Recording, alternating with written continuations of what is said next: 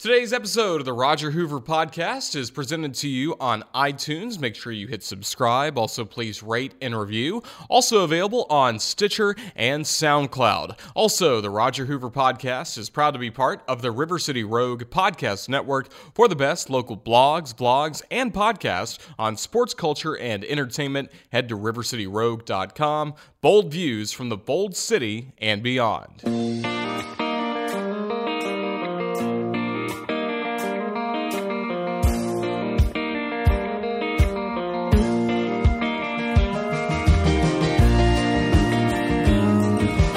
Hello again, everybody. I'm Roger Hoover, and welcome to this episode of the Roger Hoover Podcast. I'm recording this on Tuesday, January 17th, 2017, from my Tuscaloosa, Alabama studios.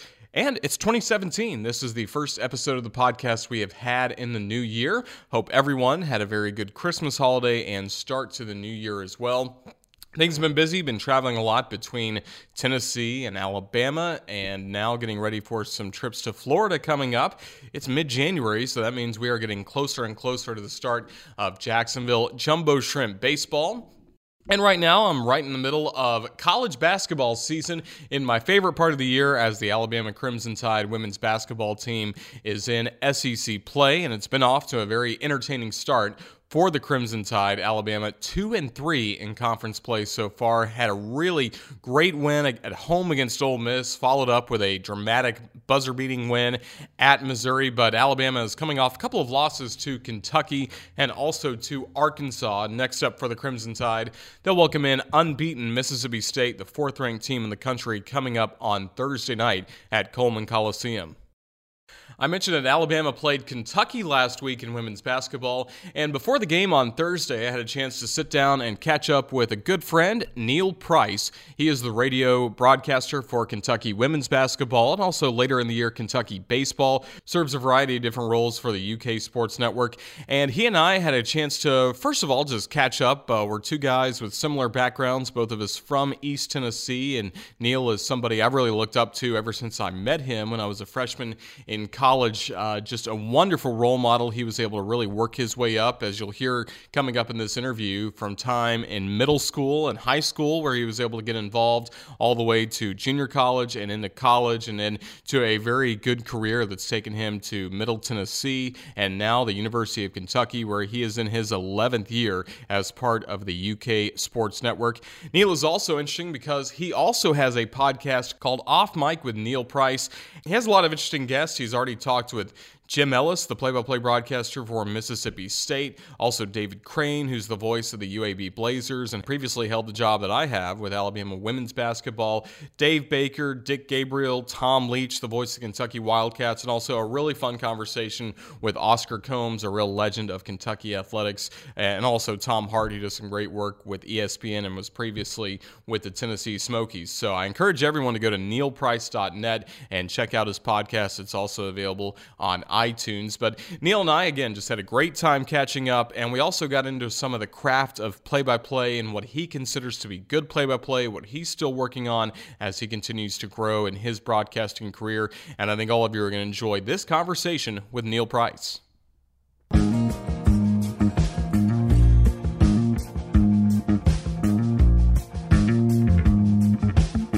All right, Neil, how's 2017 off for you? Well, it's busy, and if you're doing basketball, the start of the year, January, February, is always a busy time, and February more so because baseball starts when you get into that if you're in a role like I'm in. But it's been good. I'm getting to follow a different type of Kentucky team than the one I've been following for the better part of the last 11 years, in that a lot of new faces, a lot of young kids who are having to play, a few walk-ons that are getting a lot of time, and while that can create some frustrating times for coaches and for fans with regard to the results, it's kind of exciting to watch it all gel together because you get to see kids grow and develop, and it doesn't feel like it's the superstar-driven thing that it has been for a long time with a team like that. So it's had its ups and downs, but for the most part, it has been very interesting to see how coaches have to change to adapt to that, how Kentucky's basically changed its entire philosophy to fit the personnel that it has now defensively,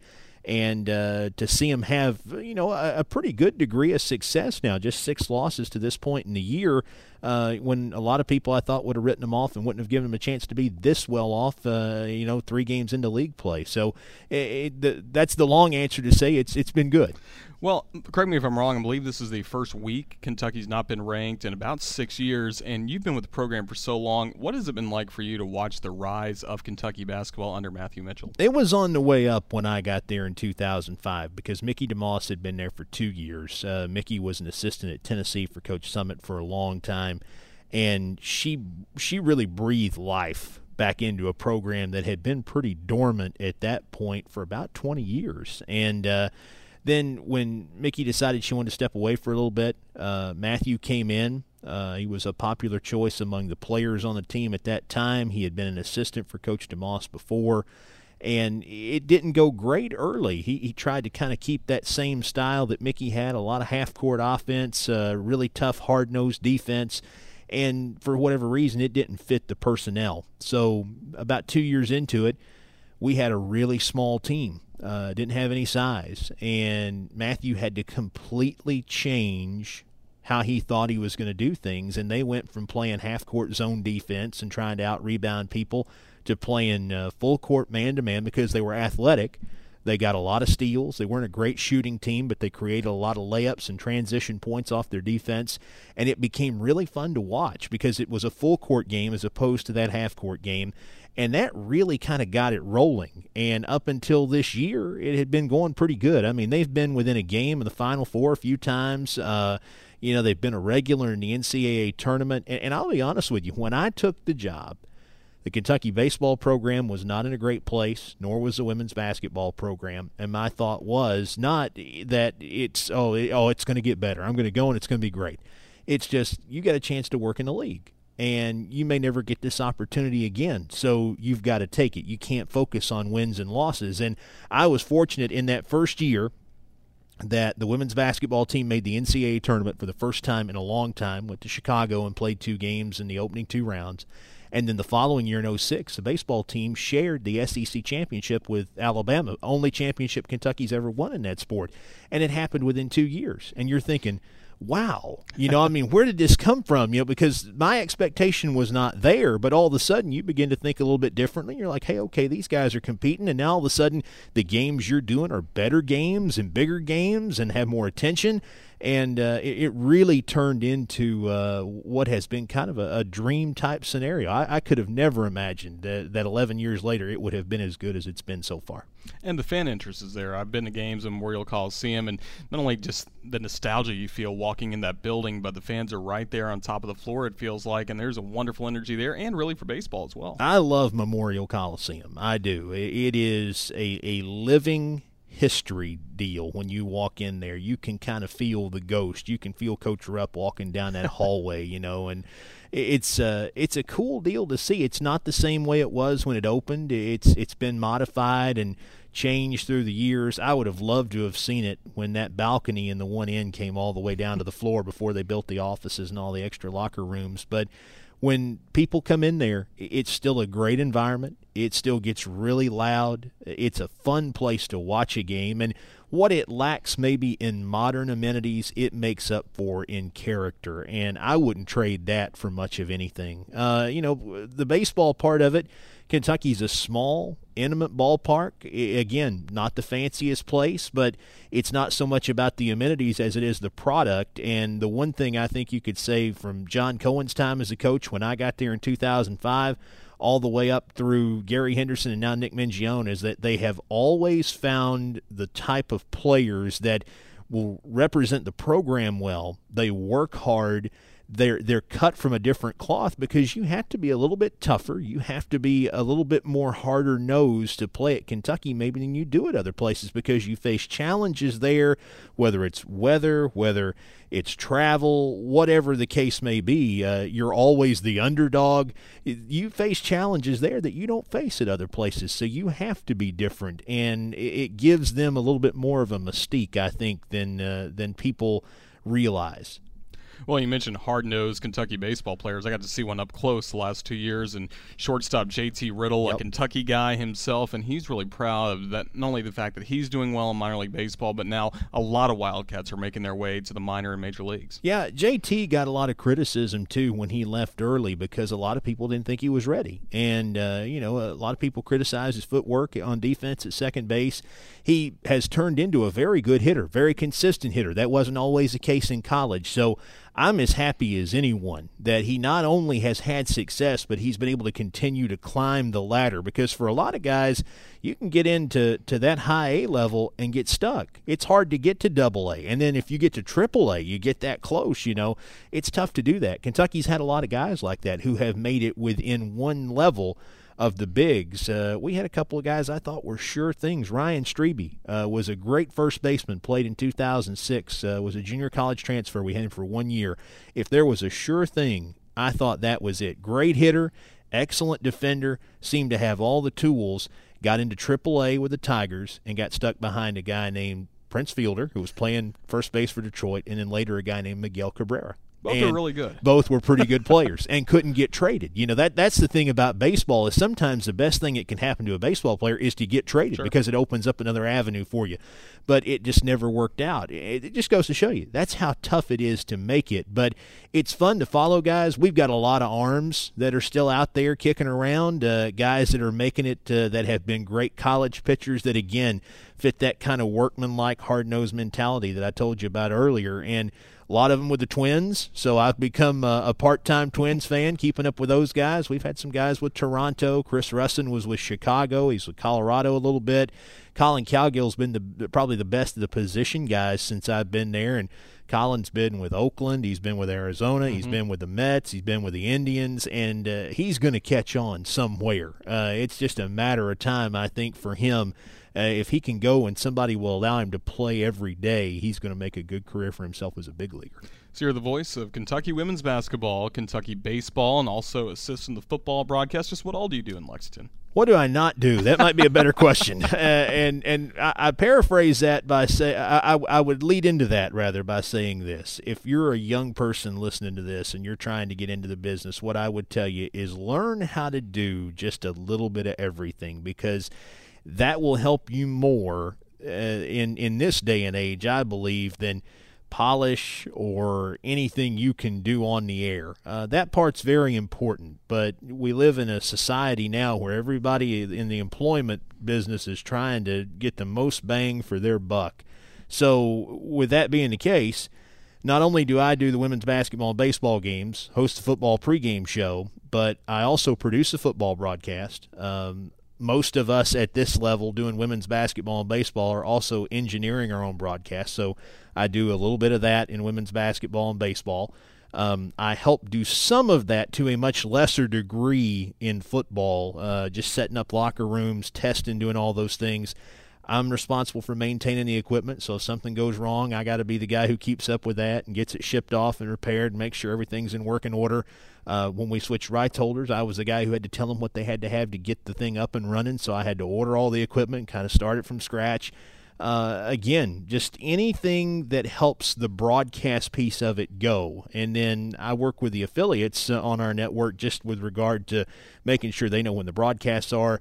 They get schedules every week from me between football and men's basketball to tell them when we've got a broadcast, what nights, what night are the call-in shows on this week, because travel schedules impact those things. It doesn't seem like a huge part of the job. It doesn't take a lot of time, but it's a very important part of the job because we've got 60-plus affiliates now, so you've got to make sure that everybody's on the same page on the same night, or you have a big problem. So I don't do a lot of the business end, and I'm thankful for that. I let people who are a lot smarter than me worry about money, but I do a lot of the other things that deal with the operations of it, in addition to actually broadcasting games. And it's been fun. It keeps you busy, especially during this time of year when you get into those overlaps between football and basketball and baseball. It's pretty hectic, but you're trading 2 months for what is a pretty rewarding job for the other 10, and I think it's a pretty fair trade. A very rewarding job, and for you, it has been a long journey. You're now, of course, been in Kentucky for a long time, but you are from East Tennessee. And what was the first spark for you to try and maybe think about broadcasting? Because a lot of us can listen to a broadcast, be fans of listening to games or watching games on TV, but it's another thing to start doing it. I grew up when a guy named Ben Matlock was big on television. Andy Griffith, great character, and it was what brought him kind of back into the mainstream after a long time. And I had a friend named Justin Brewer, whose dad, Gary, was an attorney, and they had this big 2-story white farmhouse out on the end of the county. And we went out there and spent some time growing up, and I remember thinking, this is a pretty cool place. I'd like to live in a place like this. So I guess I'm going to have to be a lawyer. That's how you get there, right? You know, Gary's a lawyer, so I got to be a lawyer. So then I said, that's what I'm going to do. That was in like the 6th grade. So that was a really misguided decision, okay? And then I can remember riding with Dad one day. Dad had an old 85 Ford Ranger, and we were riding between Morristown and Newport, 2 towns in East Tennessee a lot of people listening to this probably never heard of. And I've been to both. You've been to both of them. But we're riding in between the two, and we're listening to a Tennessee football game. And John Ward and Bill Anderson are on the radio.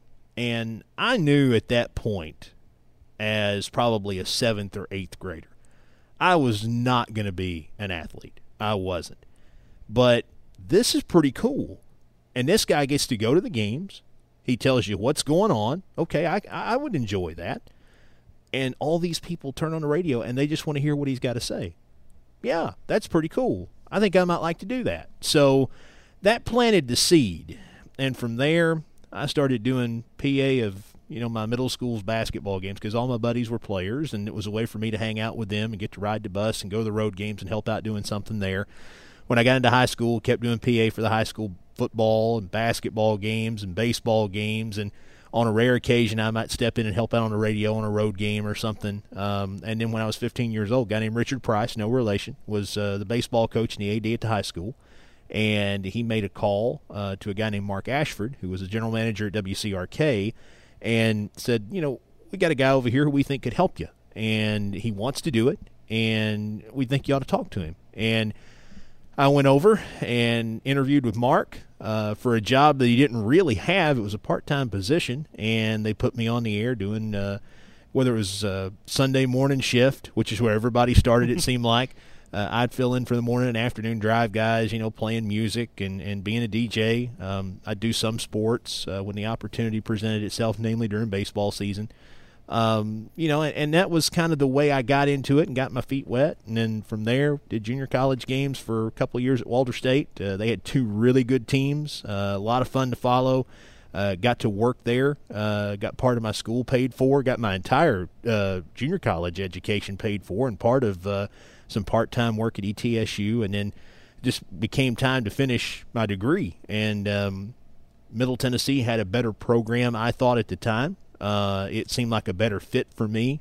It wasn't about where can you go and do games. It was about where can you go and get a good education. And that seemed a place that was probably the best in the state at that time within the broadcast journalism part of it. So I went and spent 2 years there as a student finishing up, and then stayed for another year working as a graduate assistant in media relations and broadcasting, and did women's basketball and baseball and sideline reports for football, and hosted the pregame and postgame show for football and coaches shows and whatever else they needed me to do. And that opened the door here. I had enough experience, and at that point had met enough people along the way who were kind enough to help, that it opened the door at Kentucky. And 11 years later, here we are. Here we are, Tuscaloosa, talking at Coleman Coliseum. There you go.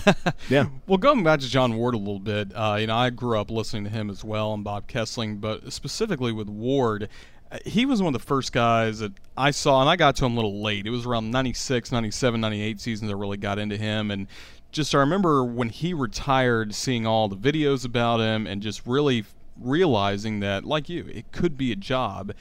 And even then, getting wrapped up in some of the great calls he had and what a great character he was. If you go back and listen to his football and even specifically basketball now, it's amazing how good he was. He was outstanding. To me, he was the best. And I'll tell you a funny story about that. I interviewed with a guy named Steve Angelucci, who was a general manager at Kentucky in, I think it was February of 2005. And Mike Dodson was the guy who was vice president of broadcast operations for Host Communications at that time. Mike's still a very good friend, mentor. And I remember the question came up in the interview, who were you influenced by? And I said, well, I was fortunate. I grew up listening to the best there ever was. I listened to John Ward. And the room was silent. Because, see, at Kentucky they had a guy named Kaywood Ledford. Extremely good. And Kaywood, according to John Ward, was the best there ever was. Right. And I remember thinking at that point, I've cost myself this job. No way I'm getting this job now. And turns out I was able to overcome it, again, because of someone else's generosity, a phone call or a kind word from somebody in a position of influence. But I thought, people fell in love back home with John Ward doing football because Tennessee football was so good. And, of course, he went out on a high note. They won the national championship. You can't go out any higher than that. But I thought, to me, and maybe I just listened to more of it because when I was working in radio, I ran the board, in the local station for the games. But John Ward doing basketball was just it was fantastic. I didn't think there was much better than those Wednesday and Saturday evenings or Wednesday night and Saturday afternoons in the wintertime when you would hear him do a Tennessee basketball game. And keep in mind, when I was growing up, that wasn't a great time for Tennessee basketball. Right. But it was still fun to listen to him do the game because you could just his pacing, his rhythm. You could feel the ball move. You could understand the pace of the game, and he somehow managed to keep things upbeat and positive at a time when Tennessee wasn't really great. And they had a couple of great players. Allen Houston was fantastic, but he didn't have any help, And you're sitting here listening to this guy, and it's like, imagine if they were a good team. And listen, Bob Kessling is one of my best friends. Bob got me into business. I owe him more than I can ever repay him. Same here. He is the Johnny Carson to my David Letterman. I mean, he's the guy I owe everything. And I'm sitting here thinking, I love him, but I just wondered what would it have been like to hear John Ward do 1 year when Bruce Pearl was coaching at Tennessee, when they had those good teams. What would that have been like? And I think, just because, John's time when Tennessee was good was Ray Mears, and that was long before my time, but it was great to listen to him. And I think early on when I started doing junior college games, if you went back and listened, there was a lot of John Ward in the way I did the game. And that was because I thought that was the best example to follow because he was just so good at it. Well, you mentioned Kentucky. Folks brought up Kaywood Ledford, and you probably didn't have a chance to catch him live a lot, but as you've kind of gone back and learned the history of Kentucky basketball, you've been able to listen to him a lot and kind of realize, what kind of legend he is. Well, after I told him when I got the job that I thought John Ward was the best there ever was a stack of CDs that got left for me on the workbench downstairs, and they were all Kaywood Ledford games. Said, listen and learn, and I did. And listen, here's the thing about Kaywood Ledford. This is, and I worked high school games with a guy named Dan Manley in Kentucky. Dan explained this better than anybody. So with Kaywood Ledford, it's like going on a roller coaster ride. It kind of creeps out of the station, and the game's just starting, and the action hasn't built, and you're just kind of creeping along, and maybe all of a sudden, things start to build a little bit. So you start climbing that first hill. And then you get to the top, and all of a sudden you drop back down again. But what he was trying to say is that Kaywood, with his inflection and with his technical ability as an announcer, had a great understanding that if you just scream at people all the time, they get burnt out and they get tired. And at the end of the day, Kentucky's going to play in a given year probably 40 games if they get to the national championship. They're going to play 30-plus every year. A dunk's a routine play sometimes. It's not a spectacular play. You don't have to scream every time somebody throws it down, and he understood that very well. He also, I think, understood how to communicate with an economy of words. He was the best at that I've ever heard. Plain spoken, very descriptive, but at the same time did it in the fewest amount of words possible because he knew the action was so fast that you couldn't get hung up in that.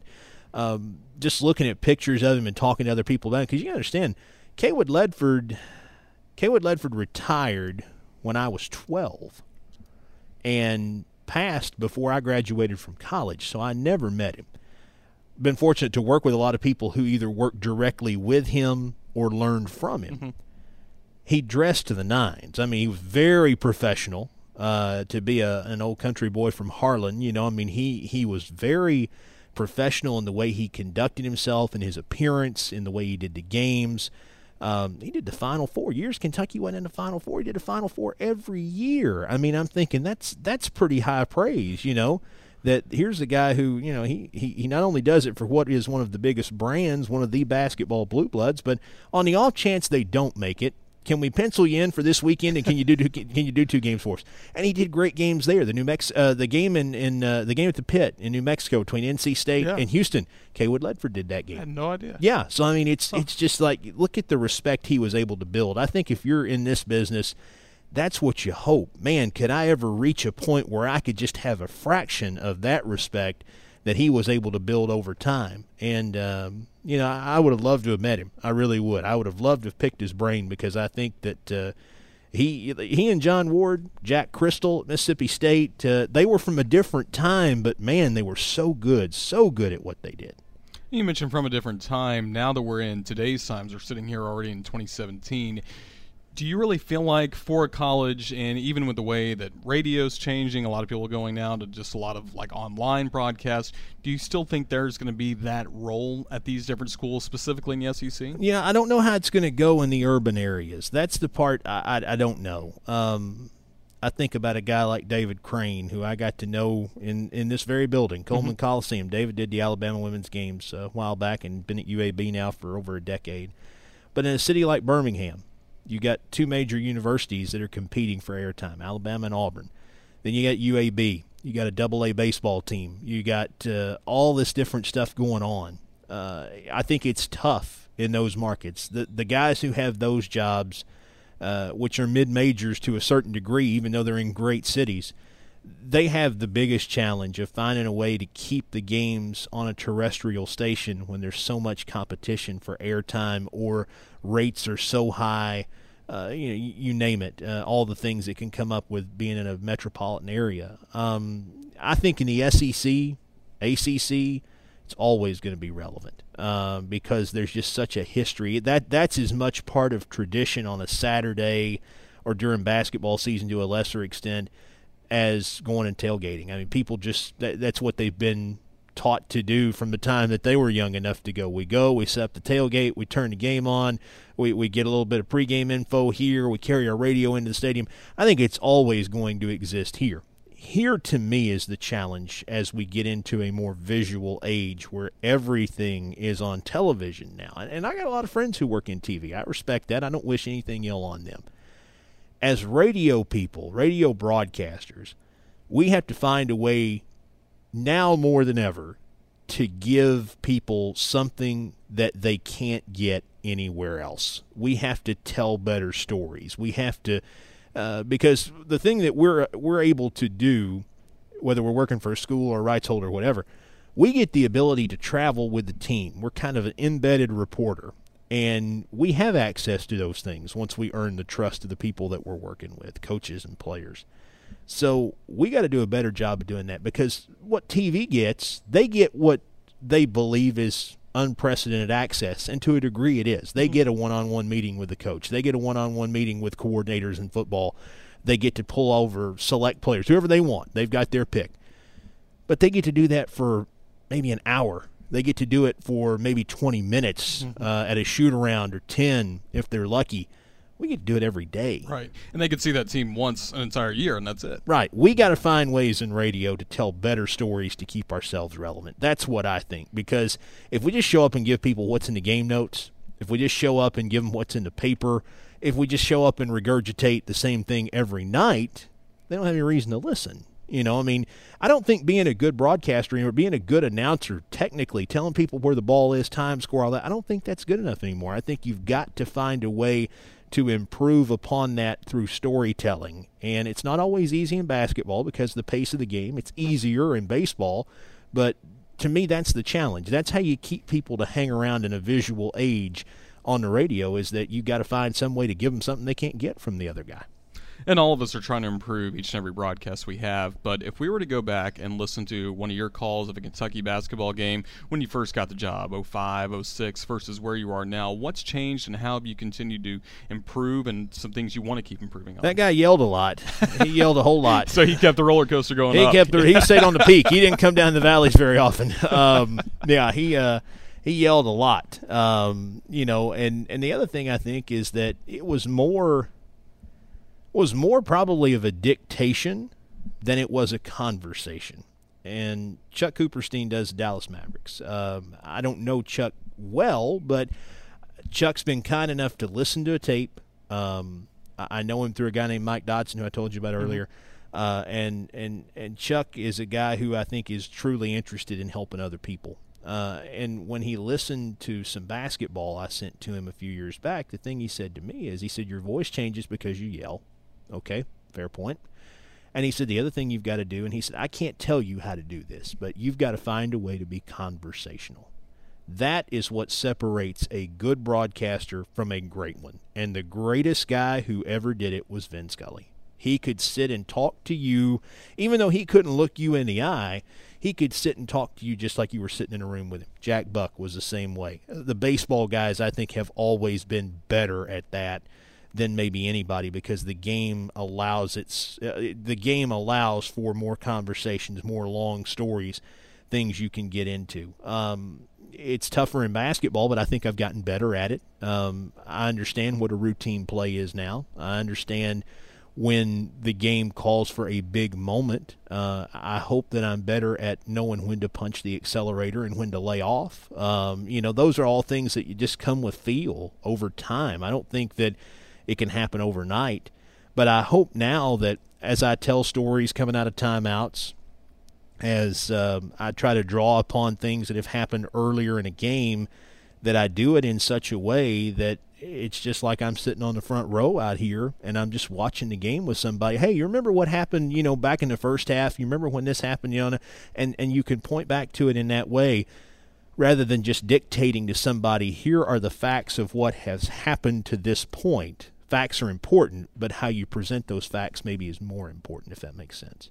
And how about in baseball? What have you learned about how to call a baseball game? And when you listen back, what do you like to hear? Well, what I like to hear when I listen back to baseball is that you're able to, same thing, not allow a routine play to become something spectacular.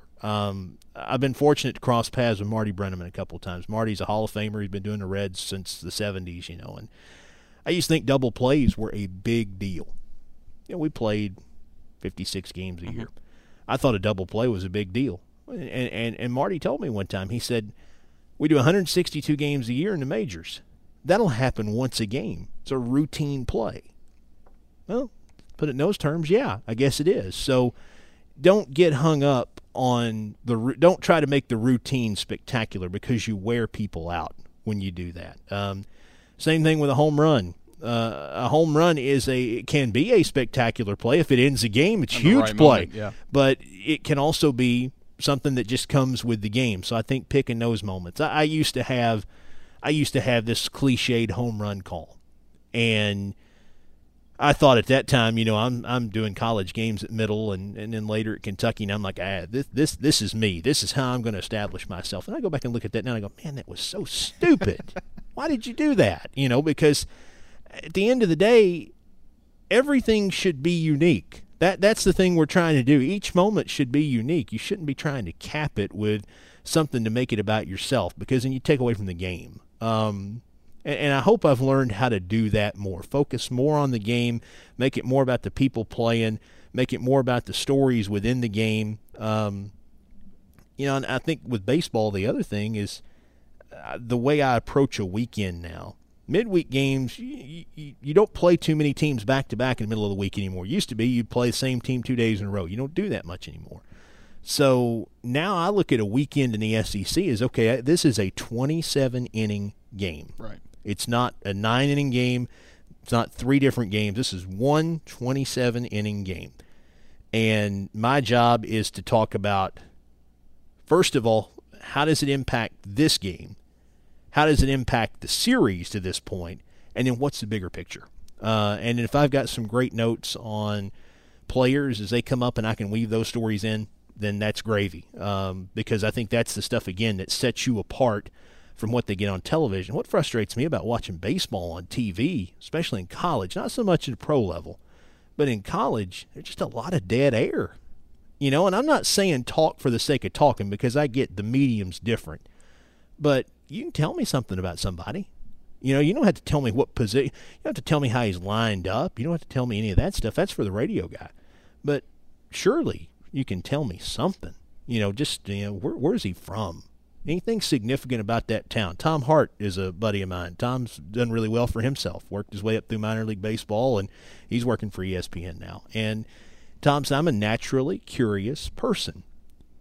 And by being naturally curious sometimes and digging a little bit deeper, you might find something great.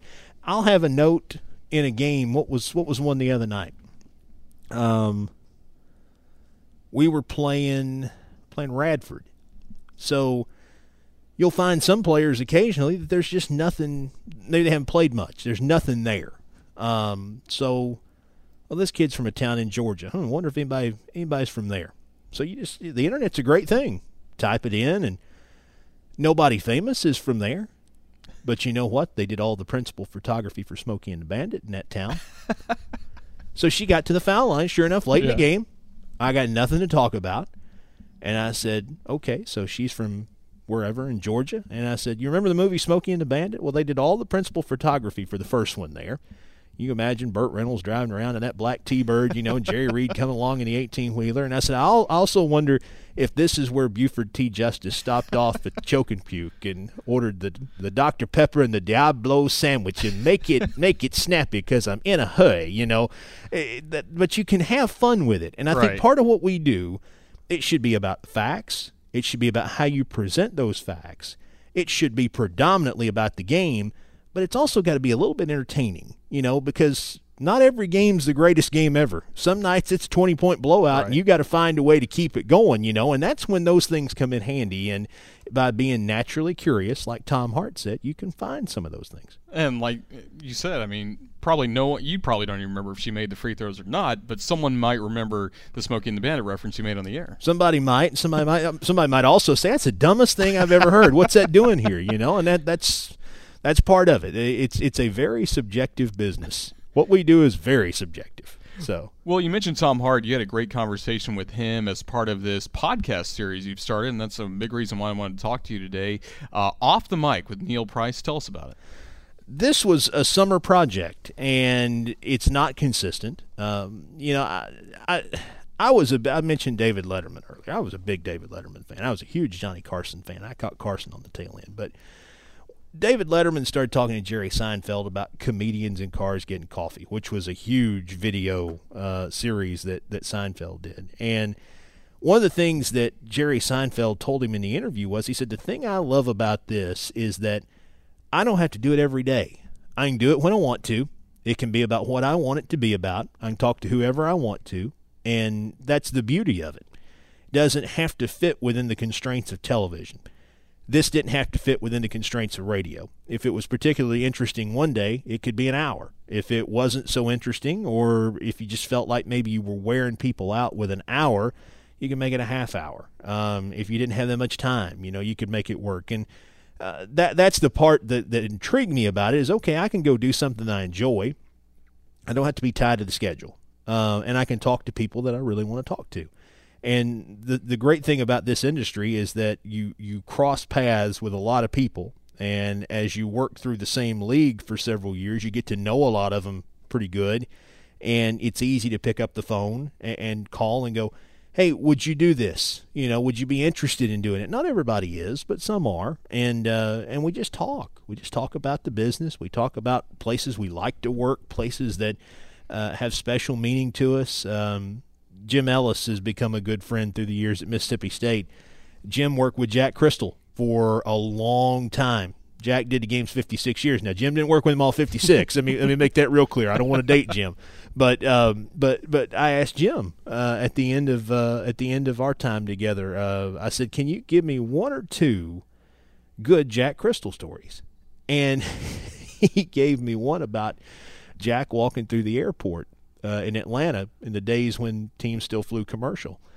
And he says, here come all these guys, 6'10" and above. They're walking through the Atlanta airport, and they've got matching warm-ups on, and here's Jack at the back with his briefcase and his jacket over his shoulder, and this lady walks up, and she goes, excuse me, sir, is this a basketball team? And State was having a bad year. Jack turns around, he goes, no, ma'am, but they sure hope to be by the end of the season, and I'm like, that's just perfect. That's just golden. Where else can you get that? And if anybody knew Jack Crystal, you knew that was Jack. I mean, that's just, he had the old cantankerous attitude. That was Jack. But I love that stuff. I mean, we can all sit and talk about what makes you good, how you can get better. We can do all that stuff. The experiences, to me, are what make it so much fun, and I've enjoyed that.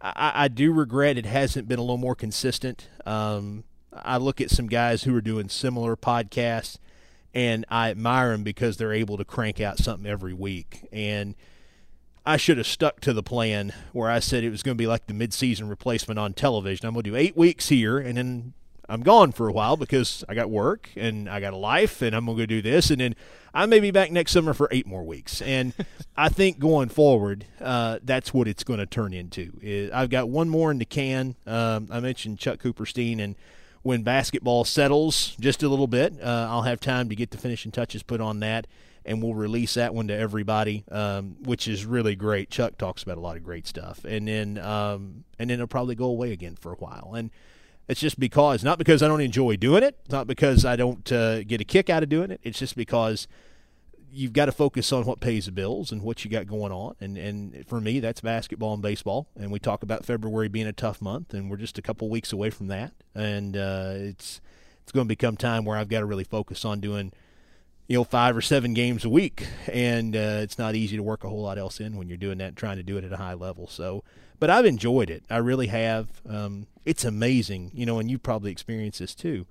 And folks listening, you've probably listened to a bunch of these now. And everybody, it seems like they're more about broadcasting now. Not everybody doesn't have one, but there are a lot of them out there, and there are a lot of them that are really, really good. I don't know that mine's really, really good, but on occasion it might be a nice break to sit and listen to people and just have a good time talking. Well, let me say, I think it is very good. Well, I appreciate that. And, I'm not someone that really grew up around knowing much about Kentucky athletics, but some of the guests you had early on, especially Oscar Combs, I could listen to you and Oscar speak for probably 3 more hours. Oscar and I speak about 3 hours a week at lunch. That's what we do. I mean, it's and here's the thing, sometimes you have these odd couples in life. Oscar, I think, I don't want to misdate Oscar, but I believe Oscar's 71 or 72. And I'll be 37 this year. And I consider him to be one of my dearest friends.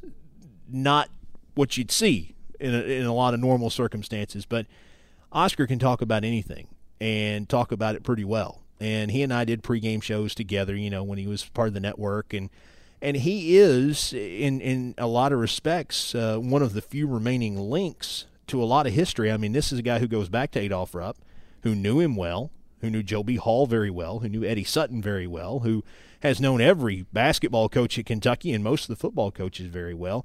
And he comes from the mountains. I married a girl from the mountains, so we have that in common in terms of we can talk about Eastern Kentucky. Eastern Kentucky and East Tennessee are not a whole lot different in terms of the people. We're just good down-home folks that are all trying to make it. And, we have a lot in common. We're kindred spirits in that regard. And that was an easy one because, but what I admired about Oscar is here's the guy, he's in his 70s now. By the time he was 29 years old, he owned 3 newspapers. 29, yeah. If you would have told me, or if you would have said to me, hey, how would you like to own 3 newspapers at age 29? I wouldn't know what to do. I mean, I'm just thinking all the responsibility that could come with that. It's crazy. And he did it. I think it's great, and he explained how he did it, and he never flinched the whole time. It's great, and he'll tell you all this stuff about, great memories he had, how he started the Cat's Paws, which was one of the more popular.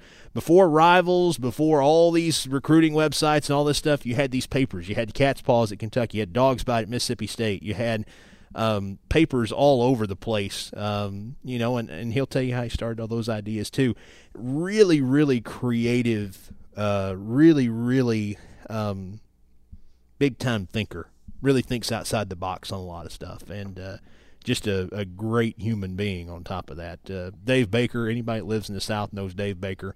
But Dave's a guy who the thing I wanted to talk to him about more so than the Kentucky stuff, which he can talk about with a lot of authority because he's been around it for a long time. But Dave worked for Jefferson Pilot and later Lincoln Financial and Raycom. And I used to think growing up, listen, that was the deal. ESPN's great, but if you lived in this part of the world, those guys were the authority on SEC football and basketball because they were there every Saturday, every Wednesday, and every Saturday during the wintertime, and nobody on TV. They're not going to put anybody on. I have a great deal of respect for the SEC network. They're doing good work, but Tom and Larry were the greatest. I'm sorry. It was They fun. Can't put anybody on a men's basketball game on top Tom and Larry. I'm sorry. Then you have all the Daves in football. The touchdown gets scored, and right as you're going to break, the shiny white shadow filter put on as the guy goes across the end zone. That was a lot of fun. Again, it was a different time, but you could tell those guys were having a good time, and it was professional, but at the same time, it was great. I mean, it was. You knew those guys. You knew it was the same crews. They kept everybody together. There was continuity. You felt like you knew them. And when they went away, you were sad about it. Very sad about it. So. Well, you share a lot of broadcasting stories on your own podcast, and as we kind of wrap this up, you mentioned before to anyone younger that's maybe in high school or in college is thinking about getting into really anything in broadcasting, whether it's play-by-play on the radio like you and I do or something in TV, sports anchoring, things like that. Just what's your advice to kind of maximize the time they have in high school and college? Because you mentioned you were able to do a lot in high school where it really started for you, and then you had a game plan going into college. I think it all comes down to you've got to be willing, number one, to tell people that you want to do it. You can't assume that everybody will know that. When I started doing PA for basketball games in middle school, it was a scary conversation at that point in time, but it was walking up to the principal and saying, hey, I want to try this. And having a guy who understood and had a real interest in wanting me to have a career, a guy named Glenn Knipe, who said, yeah, we'll let you try that. Let's try it one day and see how it goes. And if you do good, maybe we'll do it again, And it turned into 2 years of doing that. And then him telling the guy who was the principal of the high school, Jerry Williams, hey, we've got a kid who does this, and he might be able to do it or might be willing to do it when he gets there if you want somebody to. And it turned into 4 more years of that. And I told you about Richard Price picking up the phone and calling Mark Ashford at the radio station. You have to just start telling people you're interested and you want to do it. That's the first step. Then once you get that opportunity, just try to do the very best that you can. I'm not going to tell you that when I was in the 7th grade and I walked in here and introduced the starting lineup for a game, between Eastridge and Hancock County, that I was great at it. I don't think I was, I'm not going to tell you in 2005 when I put on a microphone for Kentucky for the first time that I was very good at it. And I might not tell you that I'm very good at it right now, depending on what day. I feel a lot better about it now than I did. But it's, that's the thing. Let people know that you want to do it. Then when you get the opportunity, run with it. Do the very best that you can, and then look for the next one. And be creative about it. I had a real hard time early on, and I still do, telling people no. But listen, I did 3 high school games last week, and it was because I wanted to help, because people had been good to me and they needed the help. They were in a spot. But you can't ever get to a point where you say, "Oh, that's beneath me." No, I'm not going to do that. I've gone past that point. You can't do that because that's the stuff that tarnishes your reputation. That's the stuff that lets people know this guy's hard to deal with. Don't be that way. And always try to find those opportunities, create those opportunities. In the day and age of the internet, there's more of it out there now than there's ever been. Everybody's got a podcast. Look at minor league baseball. Everybody's games are on some form of radio or internet or whatever. No reason in high school that you can't do that. I wish high schools taught more of this. It's not taught in every city, but I wish that opportunity was there where people could do that. That's what I wish kids had, were more opportunities, and sometimes you got to go out and create them. But anybody can do it. You just got to work at it and want to be good at it. I believe that, and it's my wish for anybody who's listening that wants to do this, because it's great fun. It sure beats what my dad did for 35 years working in a factory. It sure beats that. And, you just got to go into it with the right attitude, the right frame of mind, be willing to adapt, and just look for that opportunity or create that opportunity for yourself and make the most of it. Well, Neil, it's been a lot of fun talking to you. And again, I advise everyone to check out your podcast, Off the Mic with Neil Price. You can find it on iTunes, SoundCloud, a lot of different places. But just thank you for joining us, and you've been great to help me out. You saw me when I was a freshman at the University of Tennessee, and we've been friends ever since. So just really thank you for all your help over the years, and really enjoyed talking with you. Well, we're happy for your success, and thrilled that you're getting to go through some of the same things that I got to go through at one point in my career, that you're continuing to trend in the right direction, you're moving forward. And, I think this, again, another example here of how you found something that you think is something you enjoy, that others will benefit from, and you've created your own opportunity by simply putting this together. And I wish you all the success with this and with basketball and when baseball starts again, and thank you for letting me be just a very small part of it. Absolutely. You're always welcome in the broadcast booth of the Jacksonville Jumbo Shrimp. But thank you, Neil. Thanks, Roger.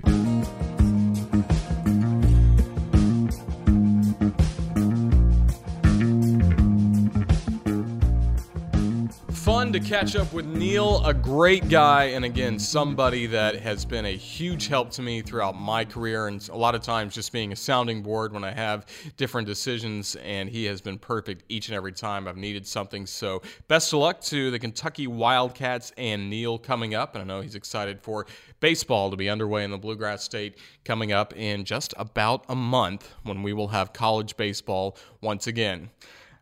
Today is January 17th, a very special day for me because this is my father's birthday, so a big happy birthday wish to Roger Charles Hoover. Hope he's doing well. Had a conversation with him earlier today on the phone from Kingsport. And interestingly enough, tomorrow is my mom's birthday, so happy birthday to Susan Hoover, and I know those two are having a good time back home in Kingsport, Tennessee, but always like to wish the parents happy birthday. It was always very easy for me growing up, getting ready for Christmas, getting presents from my mom and dad, and then having a few left over in January to give them as well for their birthdays. But happy birthday to Dad today and Mom tomorrow. Hope both of them are doing well.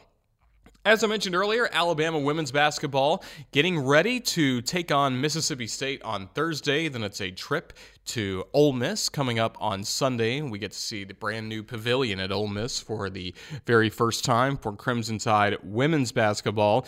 Then after that, I've got a trip upcoming to Florida, going to see the Jumbo Shrimp offices and check in on a few things as we are getting, again, closer and closer to the start of baseball season, and you know that makes me very, very happy. But I've got to run, but thanks again for listening to the podcast. Again, I appreciate Neil Price for giving us a lot of time last week. Hope you enjoyed this episode. And until next time, play the waltz, Roy. I remember the night and the Tennessee waltz. Only you know how much I have lost. Yes, I lost my little darling the night they were playing that beautiful